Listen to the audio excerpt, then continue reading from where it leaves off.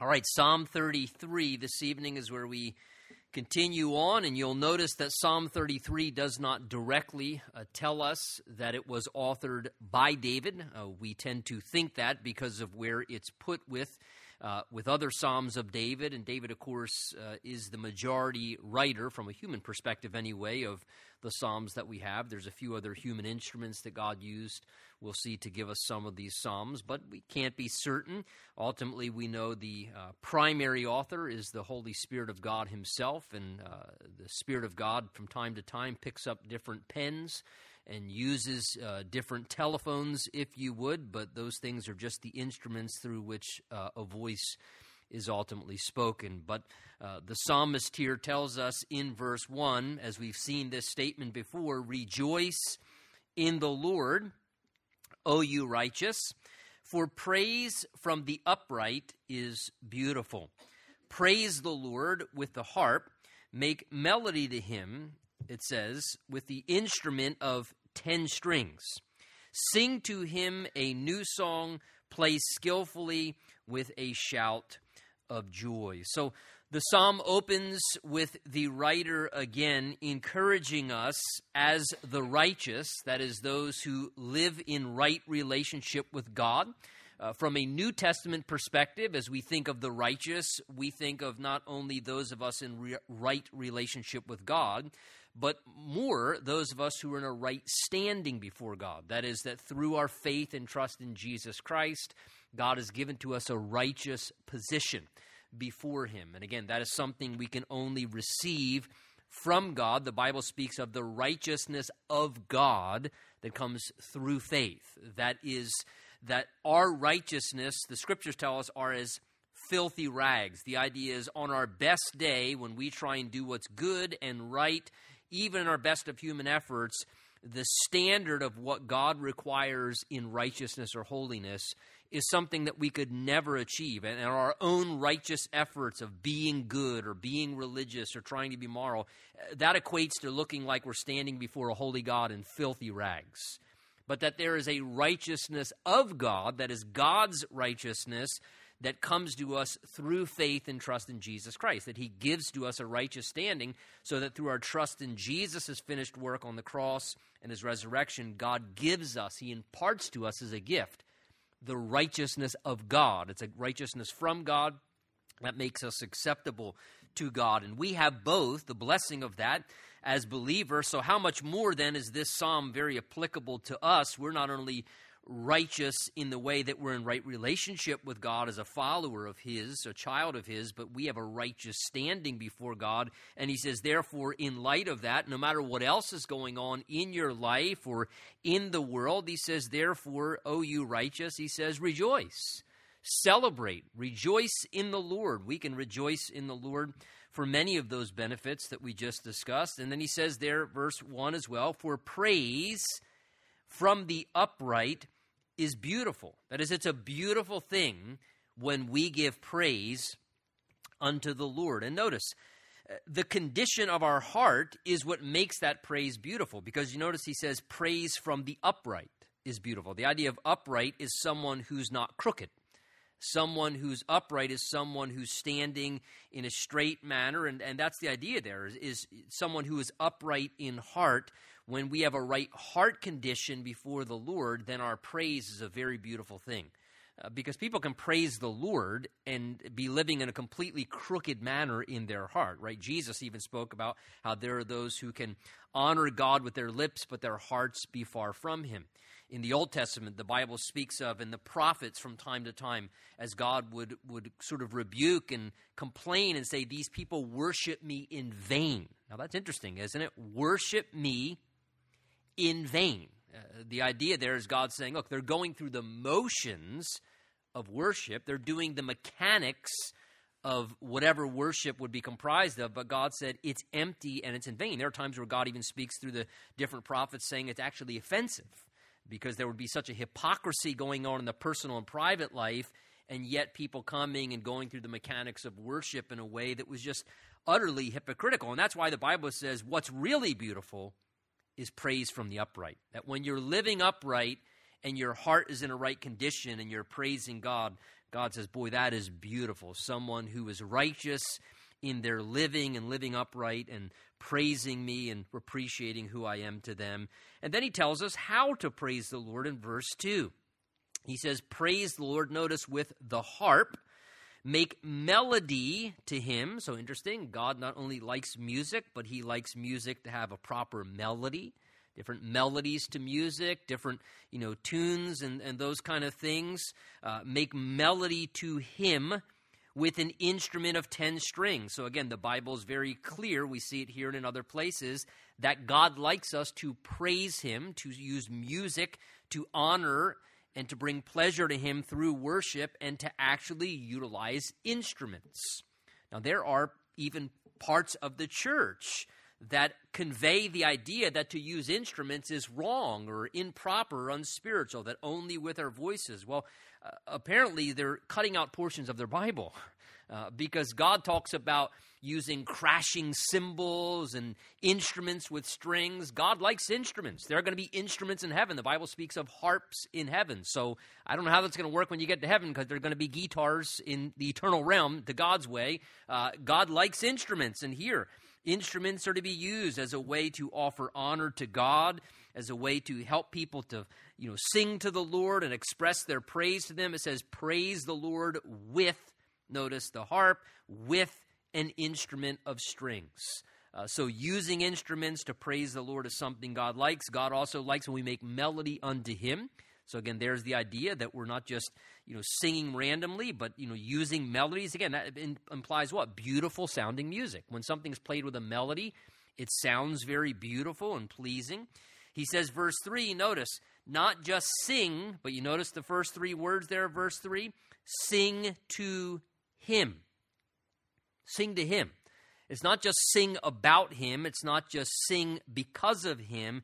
It's literally sing to him. Well, I don't like to sing. Well, that's okay. You sing to him. He likes when you sing. He wants to be serenaded, the idea is. We're to love the Lord, and like someone who's in love with someone else and they serenade them with a love song. Well, that's what our worship is. We are, notice, making verse 2 melody to him. So the music is unto him. It's not just music to impress those who are assembled. It's not just really great music. It's not a Christian concert. And sadly, some, church gatherings can almost become like that. It's almost like, it becomes a performance. The music is incredible. I mean, it is just professional, but it becomes more of music and melody and beautiful sounding music for the people so they can have a experience, and enjoy really the music. And look, God says, no, it's music played unto me and it's singing that's done unto me. And let me just say in connection to that, one of the things I deeply, deeply appreciate with those the Lord has blessed us here with that lead us in our musical worship unto the Lord with Chris and Tommy and Brian and different guys who do that for us here. What I greatly appreciate is they actually help us to do what the Scripture says, which is to allow melody and music and ability to sing unto the Lord. Because you can have fantastic music, and I have been, perhaps you have as well, at gatherings where the music is fantastic and the singing is professional. And I sit there in my seat and go, I can't follow that. I can't sing like that. Could you bring it down an octave or 2 or 12 or I don't sing like that. I'm not a professional singer. I'm not, I don't know who's even good nowadays.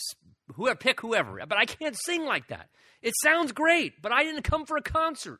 I came to worship. I want to sing to the Lord. So can we sing in a manner where we can all sing unto him? Again, that's the whole idea of the truly anointed worship leader may have incredible gifting, but they may even tone down what they could do to make sure that at least the general common Joe and Sally are able to sing along with them and they facilitate worship and singing unto the Lord. If they want to fill in things beautifully on top of that, fine. But the primary goal is to get the general populace singing unto the Lord because that's what God wants from us, that we'd sing unto him. And notice, again, verse 3, sing unto him a new song. So God likes new songs. The idea there predominantly is fresh expressions. So, again, that can be in the form of, periodically, the Spirit of God giving those who are musically gifted to be able to write new songs. And it's a beautiful thing when good, healthy, doctrinally sound new songs are written as choruses or hymns or praise songs to sing unto the Lord new songs. And we're thankful, and I think it's a good and a healthy thing. As the Spirit of God is moving, and anytime you've seen revivals happen through church history, there's always been not only a turning again to the Word of God and a renewal of people's interest in the Word of God, but many times you see through history, there's also fresh music and songs that come in attachment to that, and God likes fresh expressions. So again, some of that is new songs in the sense of a literal new song. Again, sometimes, we're singing a new song. I don't know this one. That's okay. God wants us to learn a new song. Sometimes the idea is that we need a fresh expression, because sometimes, though I love singing songs that are familiar too, don't get me wrong, too many new songs I don't think is good in a worship or musical set, because then people disconnect. But periodically a new song is a good thing. Familiar songs are good because I can close my eyes, I don't need to look at the words, and I can just truly engage from my heart. But if it's always just the same songs monotonously and there's not enough of a fresh rotation of not just literal new songs or maybe just a new song that hasn't been sung in a while, then we can almost get a little rote, right, and routine, and we can just kind of mouth the words and our hearts aren't really connected. And God wants us to be having fresh experiences with him, and then out of those fresh experiences, maybe even the old songs take on a whole new meaning, right? Have you ever had that happen before, where because of maybe what you're going through, or maybe you've failed recently and experienced the forgiveness of the Lord, or maybe just the power of God has come through in an incredible way, or maybe you're really hurting and going through a valley in a difficult time, and a song begins to be sung, and in a whole new way, right? That song generates a fresh expression, and it becomes like a whole brand new song to you, because there's a fresh expression going from your heart as you're singing that song unto him. So again, great insight here. The Holy Spirit not only telling us to praise the Lord, but telling us how to go about that. Sing unto him a new song. God loves fresh expressions of worship. And even verse 3, look, the Lord says, play skillfully with a shout of joy. The shout of joy speaks of just passion, enthusiasm. That is, your heart's in it, right? You're motivated. When people cheer, I mean, when you're cheering for a sports team, you're shouting, you're enthusiastic, you're passionate. Well, look, to a degree, we're cheering for the Lord. We should be excited about the Lord. There should be passion, not mumbling, but a real passion and enthusiasm in how we sing and play and honor the Lord in our worship. And he even tells us in verse 3 there that God enjoys when not only melody is made unto him, verse 2, but in verse 3, when we sing to him and play skillfully unto him. That is not just playing an instrument, but actually wanting to play it well, right? Because if you play and you don't play skillfully, you can be more of a hindrance and a distraction than you actually are a blessing and an asset to the way that the music sounds. And there's something about the power of music, is there not? God knows that. And that's why he's given us music and singing as a vehicle to express our hearts to him, because there's something powerful, right, about songs and about music. Don't tunes get stuck in your head, right? That's why the devil knows this as well. You do realize that. Why do you think the devil works so hard in the music industry? Because he understands the power of music. And so that's why such filth gets put through channels of music to try and influence our young people and corrupt people's minds, because tunes get stuck in people's heads.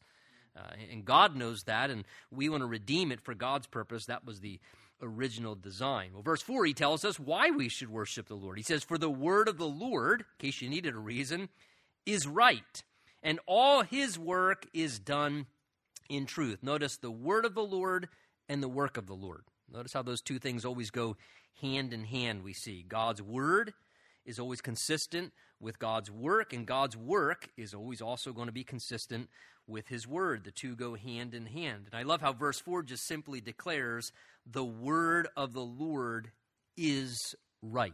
It will never be wrong, And that's important because it is true, absolute truth. And there are times in our lives where we may think a certain way, and we read the Word of God, and it challenges what we think, or it challenges what we feel.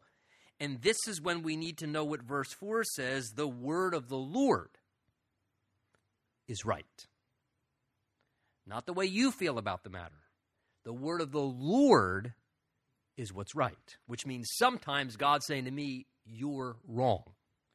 Your attitude's wrong. Your perspective is wrong. The way that you're behaving is wrong. Your approach to it, well, but everybody else, well, if you know what they did to me, or, well, the word of the Lord is right. It doesn't matter what the worldly patterns are. It doesn't matter even what other Christians are doing or not doing. It doesn't matter how you think about it, or, again, I'm struggling. I've had people say to me before when I've addressed situations where there's hurts and offenses and, trying to tell people how to biblically do conflict resolution. And look, the Bible says you're supposed to go to that person and you're to tell them what happened and give them a chance to be aware of the hurt and the offense and give them a chance to bring resolution. And I've had people literally stare me in the face and say, well, you don't understand. That may be what the Bible says, but that's not what hurt people do. Huh? I understand you're hurt, but since when does being hurt give a pass on obeying the Word of God? That's just going to perpetuate more hurt, right? More problems. God doesn't tell us there's going to be an absence of problems or conflict or challenges. God just says, I'm going to tell you how to resolve those things through forgiveness and proper channels of communication and, doing what's right no matter how you feel about it or how easy, or because you know as well as I do, usually doing the right thing, I've said this from the pulpit many times, but I'll say it again, usually doing the right thing isn't complicated.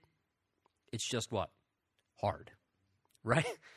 But God says to us, look, here's the important thing. Always fall back on this, and any of your thinking and perspectives, maybe whatever you're going through right now, maybe God's reminder is the word of the Lord. That's what's right.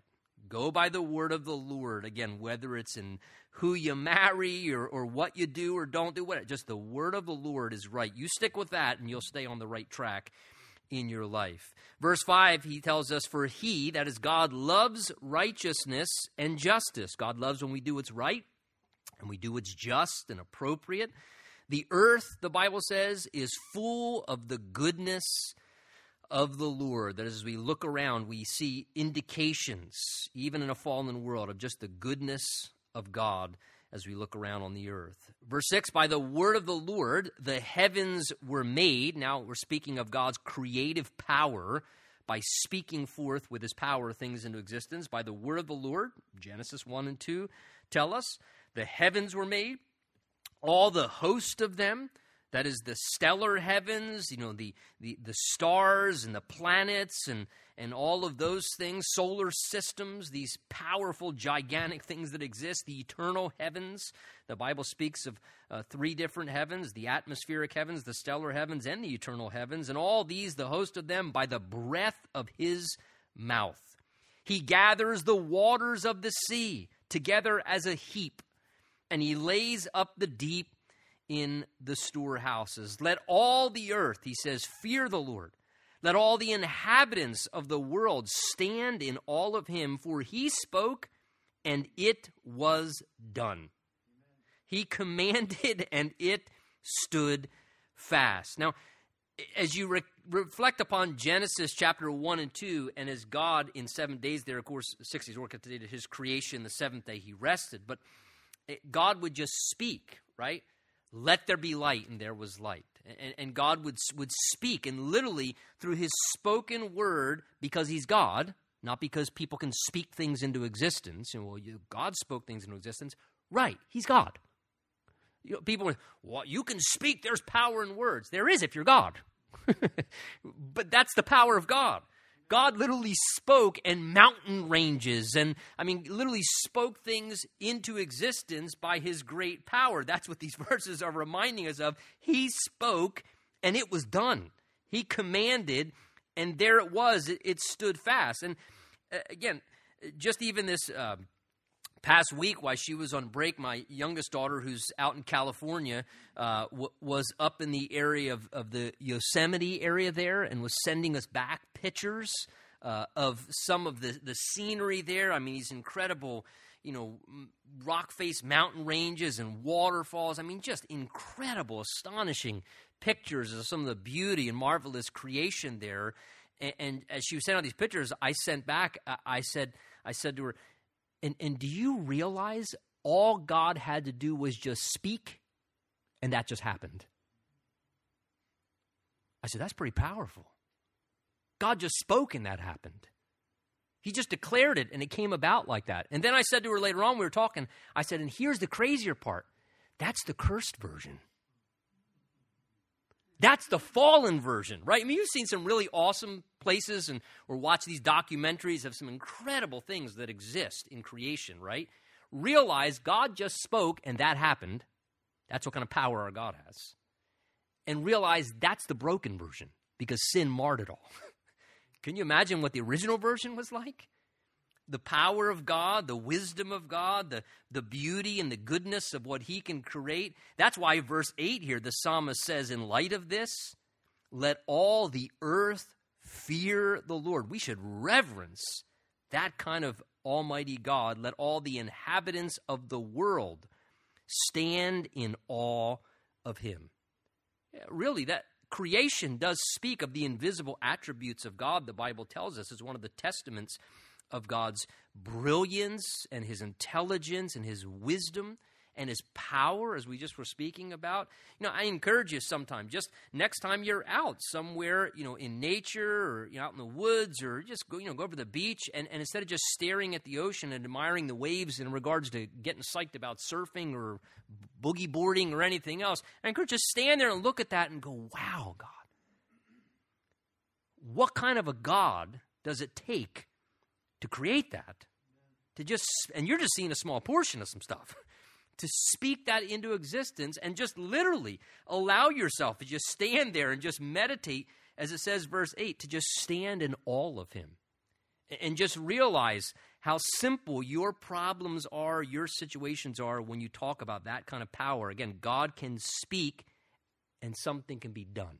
All God's got to do is declare it. If God declares something, it's done. If God says it, it's guaranteed. He can command something that he wants, and it just stands fast. It's assured. Nothing else need be done. Verse 10 says, and the Lord brings, look at this, the counsel of the nations to nothing. Boy, these are encouraging things to hear in our times, are they not? The Lord brings the counsel of nations to nothing. So nations can plot this and plan that, and ultimately God can just foil all of those plans. National and international things that can be plotted and planned out. He can bring the counsel of these people and great powers to absolute nothing. He makes, notice, the plans of the peoples of no effect. And the idea there is that no matter what nations, national leaders do, this, that, even evil, dictators and people who have horrible intentions, no matter what they do, their ultimate plots and plans will not interrupt the ultimate plan of God.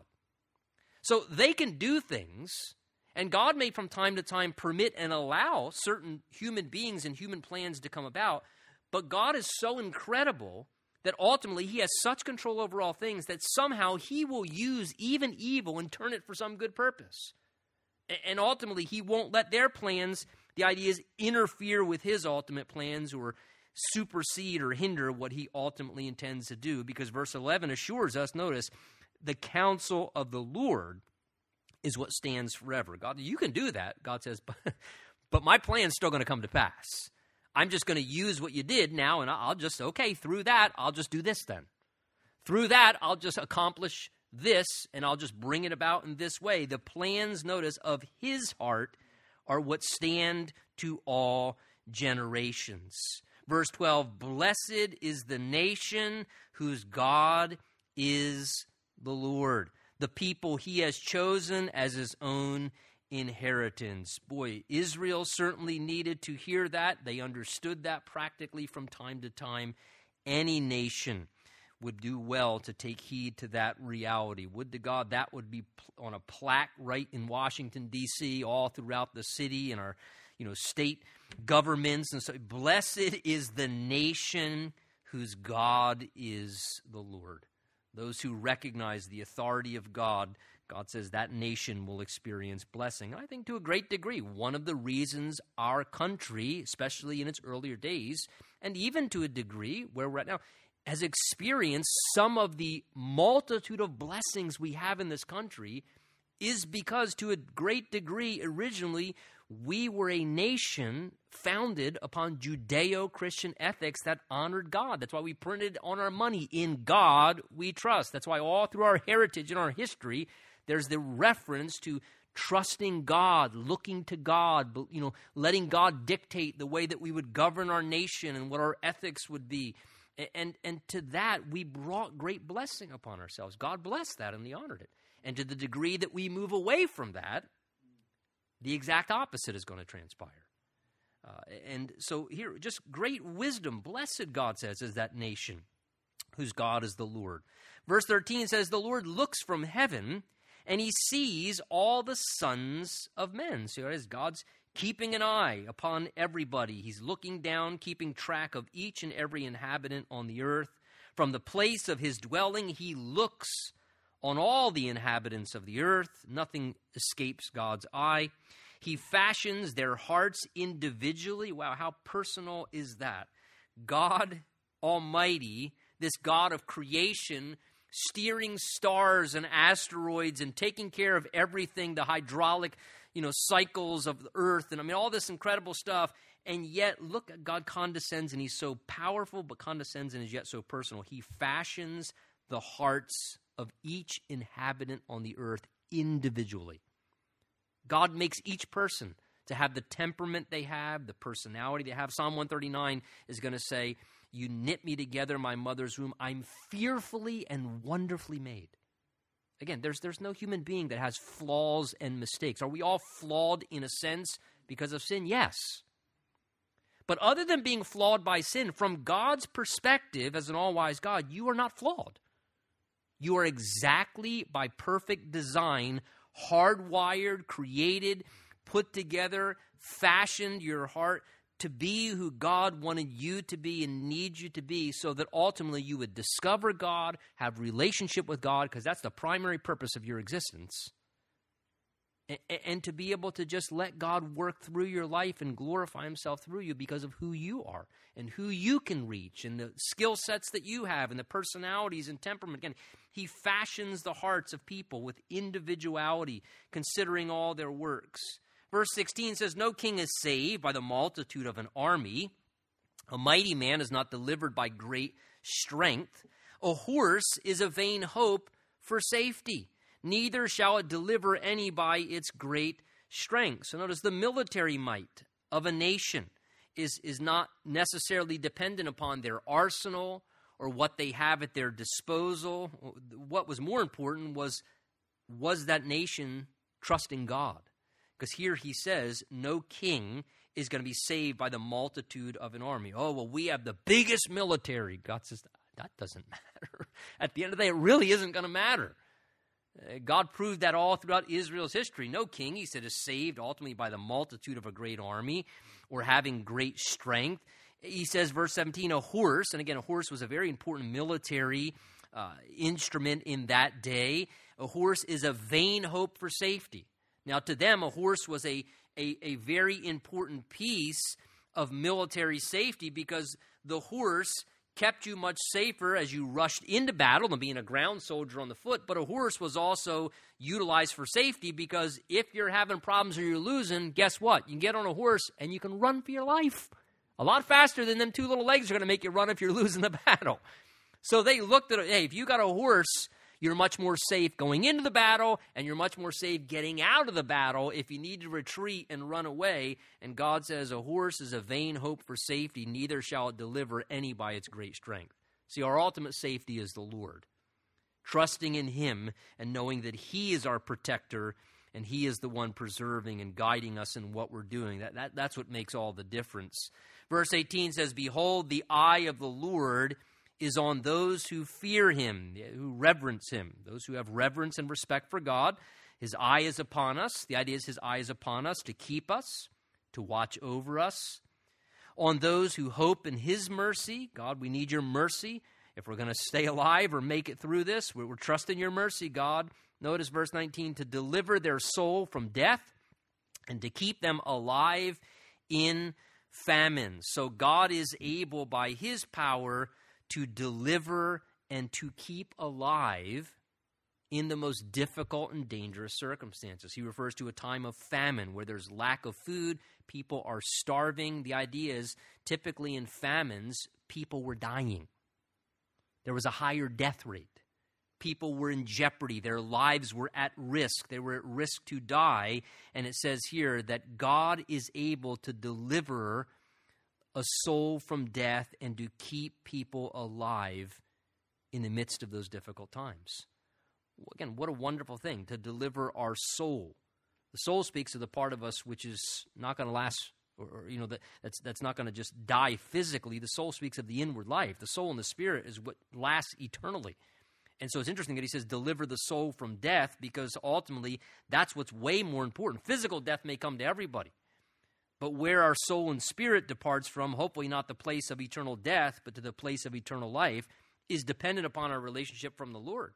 And only God is able to bring that about in our life. That's why Jesus said, don't fear him who can kill the body. He says, you should be afraid of the person who can destroy the soul. That's who we should genuinely fear, which is to fear God. Our greater fear should be of the Lord, that we have reverence towards him, and to trust that he is able to keep us alive. Well, what a great encouragement verse 19 is, to keep someone alive, to keep them alive. God's able to do that. People are overwhelmed by fear. God can keep people alive if he wants to keep them alive. In the most dangerous of situations, God can preserve and God can protect. That's why verse 20, he turns back and says, our soul waits for the Lord. He is our help and our shield. Again, we're waiting expectantly upon the Lord. He alone is our helper. We can't do anything to help ourselves, and we can't do anything to protect ourselves, but he is our shield. For our heart shall rejoice in him, again the psalmist says, because we have trusted in his holy name. Let your mercy, O Lord, be upon us, just as we hope in you. Psalm 34, we get a little bit of background. We're told in the superscript or prescript here that it's a psalm of David when he pretended madness before Abimelech, who drove him away, and he departed. And what that's referring to is 1 Samuel chapter 21, which is a time when David was being threatened by Saul. Remember, Saul was pursuing David because he was jealous of him, trying to put him to death. David's running from cave to cave and wilderness spot to wilderness spot, living like a refugee, like a Robin Hood experience, just trying to stay alive because Saul's men are hunting him down. And David, during that process, it seems at one point in time, started to lose heart a little bit. And he started to get a little discouraged. Even the best of men are men at best. And David had feet of clay as well. And though he had great times of trust and confidence in the Lord, there are times David got discouraged, got a little depressed when he would say, look, there's about a step between me and death, and surely my life's going to end in death anyway. And he would start to feel hopeless, and he would start to buy into the feelings and the thoughts that would come over him from time to time, just like they do you and I. And so David, on one of those occasions, we're told, went over to Abimelech, went to Achish, the king that was there, in an area of Gath, which was the area where Goliath was from. Remember Goliath, who David slew? So the people in Gath, because David had slain their giant, didn't really like David too much.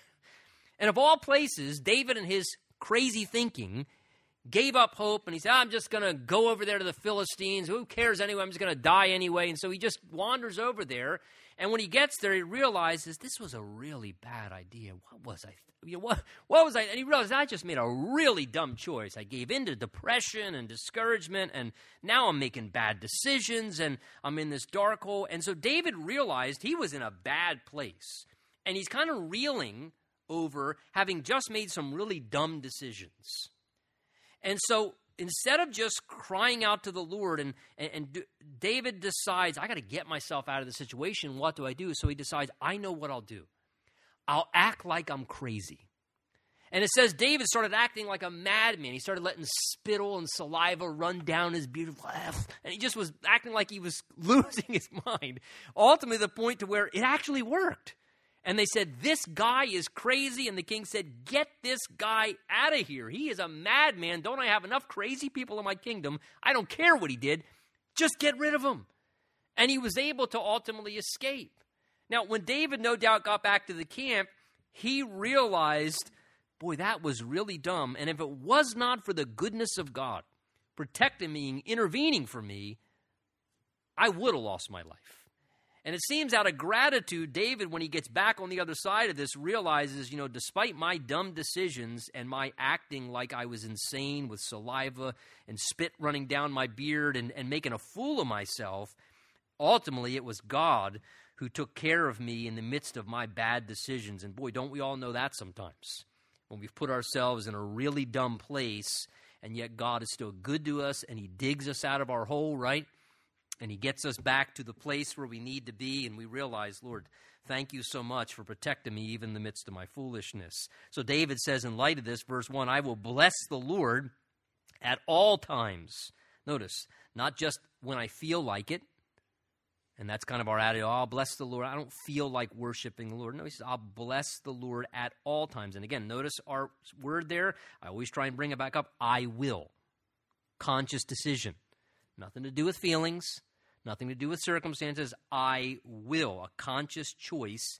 Bless the Lord at all times. When things are going great. When things are going really bad. When I feel like doing it.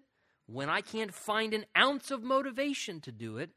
I will bless the Lord at all times because he's worthy of that. And honestly, we get blessed reciprocally once we start to praise and worship the Lord. He says, verse 1, his praise shall continually, that is all times, continually be in my mouth. And my soul shall make its boast in the Lord. That's who we should be boasting about. Boasting in the Lord, bragging upon the Lord. The humble shall hear of it and be glad. And then David invites others. He says, oh, magnify the Lord with me. Join me, he says. Come and magnify the Lord with me. Let us exalt his name together. Maybe he was saying that to the other men who were there in the cave with him. Hey, let's come on, gentlemen, let's magnify the Lord together. Come on, let's exalt his name together. Not only great to worship the Lord, but even better when you can encourage and invite others to do the same with you. Verse 4, he then tells us, I sought the Lord, and he heard me and delivered me from all my fears. Now, I think maybe verse 4, David is reflecting on some of what may have happened before he was kicked out of the town after acting like he was insane and they didn't want anything to do with him, that David maybe was praying and crying out to God, God, I don't know what to do, but if you just get me out of this. Ever said one of those before?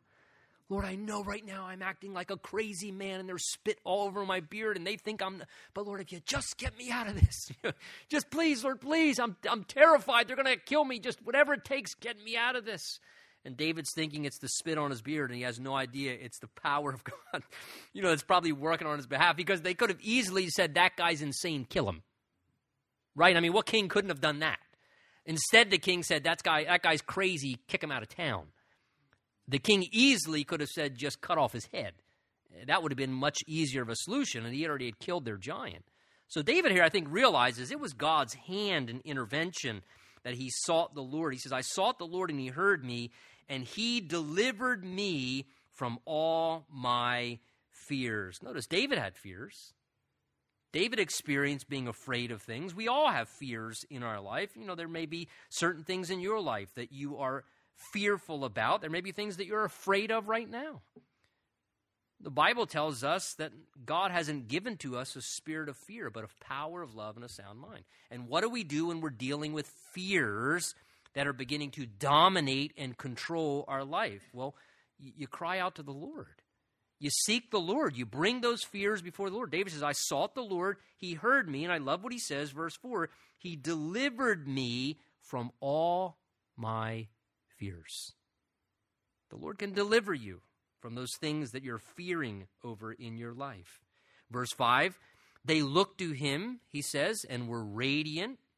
Their faces were not ashamed. God didn't let David ultimately be ashamed. He set them free from what was happening. He says, verse 6, reflectively, this poor man, and he's not talking about material wealth. He's not talking about his bank accounts. He's talking about the condition of his soul. This poor man, the idea is I am in poverty on the inside. I'm in a poor condition. It's a good thing when we learn the poverty of our own condition. We see ourselves as a poor man, a poor woman. The idea is, Lord, I'm just a beggar. I got nothing to bring to the table, nothing in the account on the inside. This poor man cried out, and the Lord heard him and saved him out of all of his troubles. The angel of the Lord encamps all around those who fear him and delivers them. Again, David's thinking about how the angelic beings, the ministers of God, his angelic spirits can come and bring protection. And we see this throughout the Word of God. Hebrews 1 tells us that the angels are ministering spirits sent to the heirs of salvation, to the children of God. So again, the Lord can send his angels to come and to bring protection. And David, no doubt, maybe sensed some of that happened as the Lord delivered him out of his own troubles. He says, verse 8, listen, I've experienced firsthand, I have tasted the goodness of God, the power of God, the help of God in my life. But now he puts forth the invitation to all others. He says, oh, taste and see for yourself, he says. Taste and see, he says, that the Lord is good. Blessed is the man who trusts in him. So David says, look, don't take my word for it. Taste and see for yourself. Right? When you enjoy something really good, what's a very common thing we do when we're enjoying something? Hey, you want to taste it? This is incredible. My wife does that all the time. And we have totally different food tastes. She says, come on, please, just taste it. I don't want to taste. No, please, you have to taste this. Taste it. You'll like it. And every once in a while, she's right. Every once in a while. She's not here this evening. Something came up. But every once in a while. But again, the idea here, spiritually, we should be doing the same thing. We should be saying to people, hey, taste and see for yourself. Come and taste and see how good the Lord is, how satisfying he is, more satisfying than any dessert, more fulfilling than any incredible food, right? Come taste and see. Taste and see for yourself. The Lord is good. He's not going to make your life worse. He's good. Come and taste and see what I've seen, that the Lord is good. And, it's a thing we should be doing, inviting people to understand that. Verse 9, he says, oh, fear the Lord, you his saints. There is no want to those who fear him, to those who reverence God. He says there's no lack to the lives of those who live reverently of God. He says, verse 10, the young lions lack and suffer hunger, but those who seek the Lord shall not lack any good thing. Notice, young lions. What are young lions known for? Being ferocious, right? They are ferocious, strong, aggressive beasts. If they want something, they take it, right? And David's using this as a contrast. He says, even people like young lions, ferocious, aggressive, strong, who can take whatever they want, and nobody's going to stop them. He says, even young lions, sometimes, they lack and they suffer. But he says, those who seek the Lord for what they need don't lack any good thing. Again, the picture there is we don't have to be like young lions. We don't have to be people who are aggressive, overly assertive, demanding, oh, I'm going to take this, I'm going to get what I want, I'm going to push. And that's what the world tells you. You got to push yourself forward, man. You got to take stuff, take control, and be aggressive and be assertive and work angle.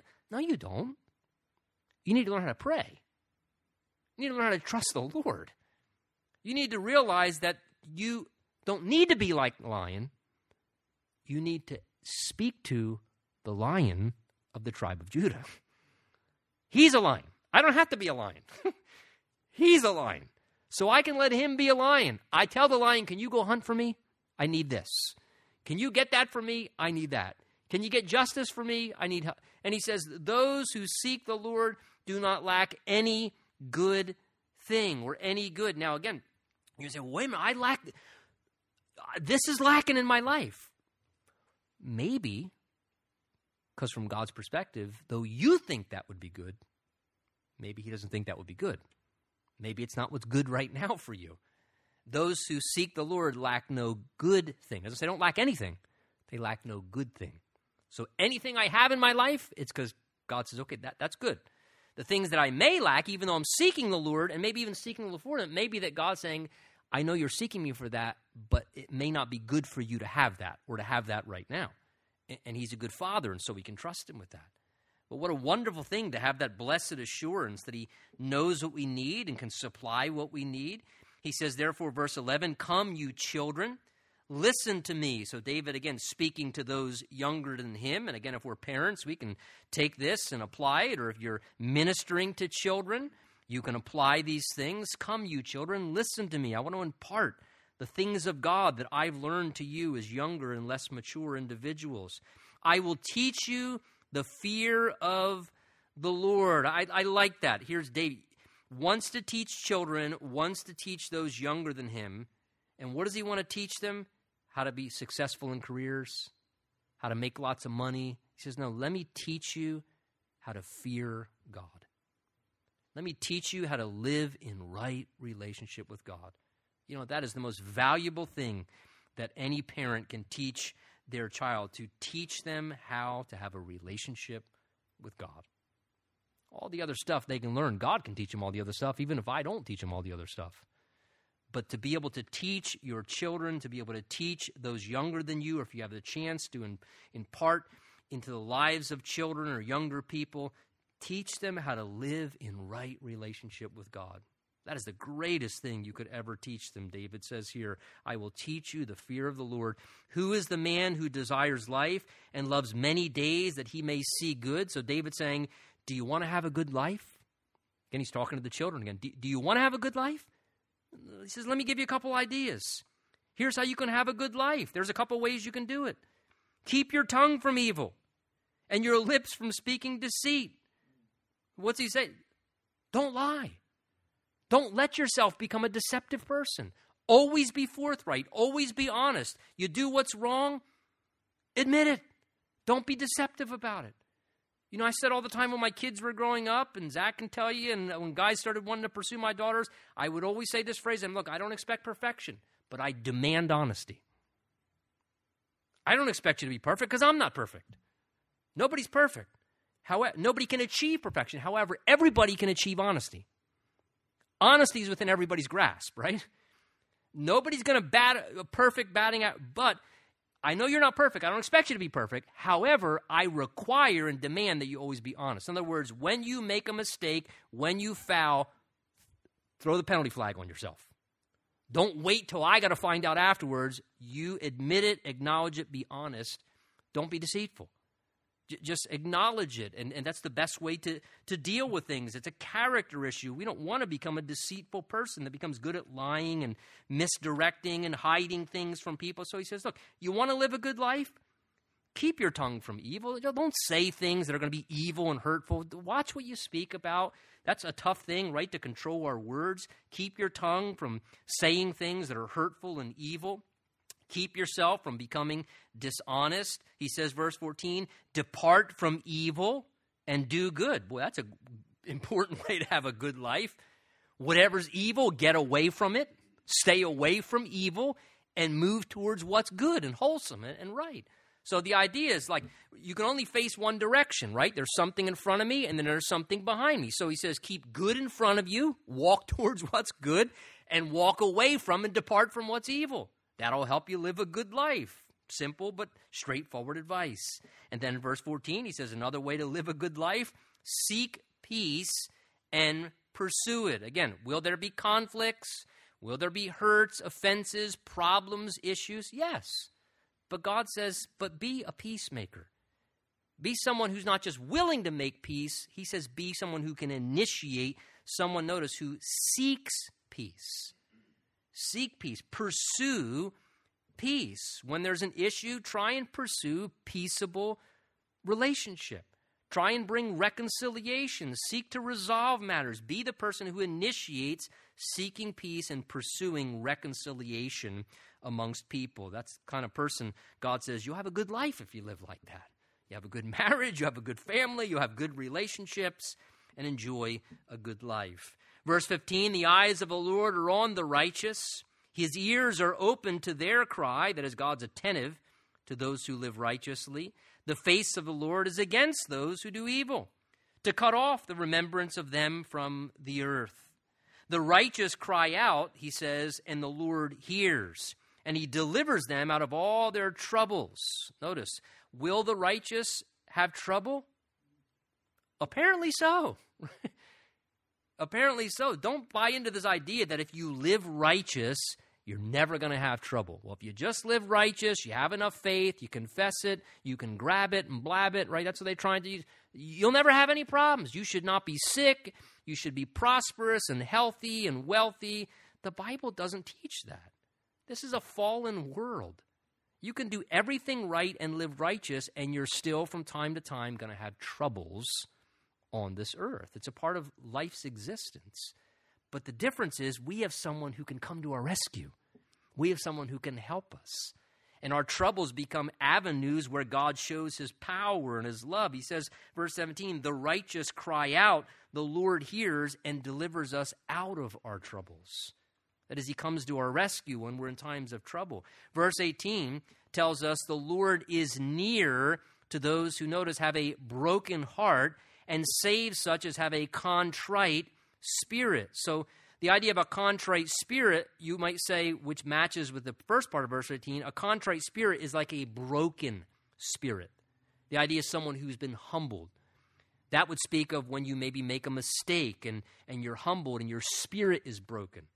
And when we have a broken, humble spirit before the Lord, he intervenes. When we have a proud, resistant attitude towards the Lord, he's going to stand afar off. But if we have a broken, humble spirit, David recognized that in Psalm 51. David said, the sacrifices of God, he says, are a broken and contrite heart. The idea is over our sinfulness. That's what God wants. You sin, you blow it. He doesn't want, bring this sacrifice, bring that sacrifice. God says, that's not what I'm looking for, your heart to be broken about it. That you would genuinely be humbled and want change and want to do better next time. And verse 18 reminds us as well that the Lord draws near to those who have a broken heart. God is magnetically drawn. He draws close to those whose hearts are broken and hurting. Whether they're broken and hurting over their own sin and mistake, or whether they're broken and hurting because maybe there's been a loss, a death of a loved one, or just some painful disappointment, or someone has hurt you and you have a broken heart. Look, the Lord is near. When you talk to people who go through times of being brokenhearted, those grieving at death, and one of the things that you continually, they sense the presence of the Lord, that his presence is so real and so, genuine in those times. It's because when God sees someone in pain, I don't know how to say it other than this way, it's like he's magnetically drawn to people who are in pain. Look, that is one of the reasons why, and let me offer this to you as a word of wisdom and counsel, when somebody's heart is broken, do you know what you should do? Go be with them. Go be near them. Here's the way I look at it. That's where God's at, right? God's with people who are hurting. When somebody's brokenhearted, God says, I'm going to go be with them. You don't have to have the right words to say. A lot of times, maybe you shouldn't even say anything. But your presence matters huge. Seeing your face at a funeral gathering is huge. It means things to people. Hey, my heart's broken. I'm grieving over my loved one. And here comes some brother. Here comes some sister. They took a half hour out of their day. They took an hour out of the day. And they just came to acknowledge my heart is broken and just show they care. It's huge. So again, God is close to those with a broken heart. We should be close as God uses us to those who have a broken heart. And be encouraged. When you know someone has a broken heart and you can't be close to them, that's hard, isn't it? There have been times all three of my daughters have been on the other side of the country in California, and occasions where they're, that happens and they're crying on the phone, and it kills me. I can't tell you the number of times I was, probably down to the last digit of my credit card, ready to purchase a flight to fly out to California to take my daughter to lunch the next day because she was crying. And I was, there have been numerous times with all three of my daughters, since they've all gone to the same Bible couch out on the West Coast, where, again, because what do we want to do? We want to be close to them because we love them, where I had to resolve, okay, Lord, I can spend $16,000 to fly to California tomorrow. Or I can know you're close to my daughter because her heart's broken right now. And so, Lord, I'm going to trust you. You're close to her, and so I'm going to rest in that reality. The psalmist concludes, many are the afflictions of the righteous. Again, there it is. Many are the afflictions of the righteous, but the Lord delivers him out of them all. He guards all his bones. Not one of them is broken. That prophecy was fulfilled in Christ. They didn't break one of his bones. Evil shall slay the wicked. Those who hate the righteous shall be condemned. The Lord redeems the soul of his servants, and none of those who trust in him shall be condemned. Romans chapter 8 tells us that there is therefore no condemnation to those who are in Christ Jesus. You trust in the Lord. Life may be hard, but there's no condemnation because you're ultimately in right relationship with him foremost. Let's stand together. Let's pray.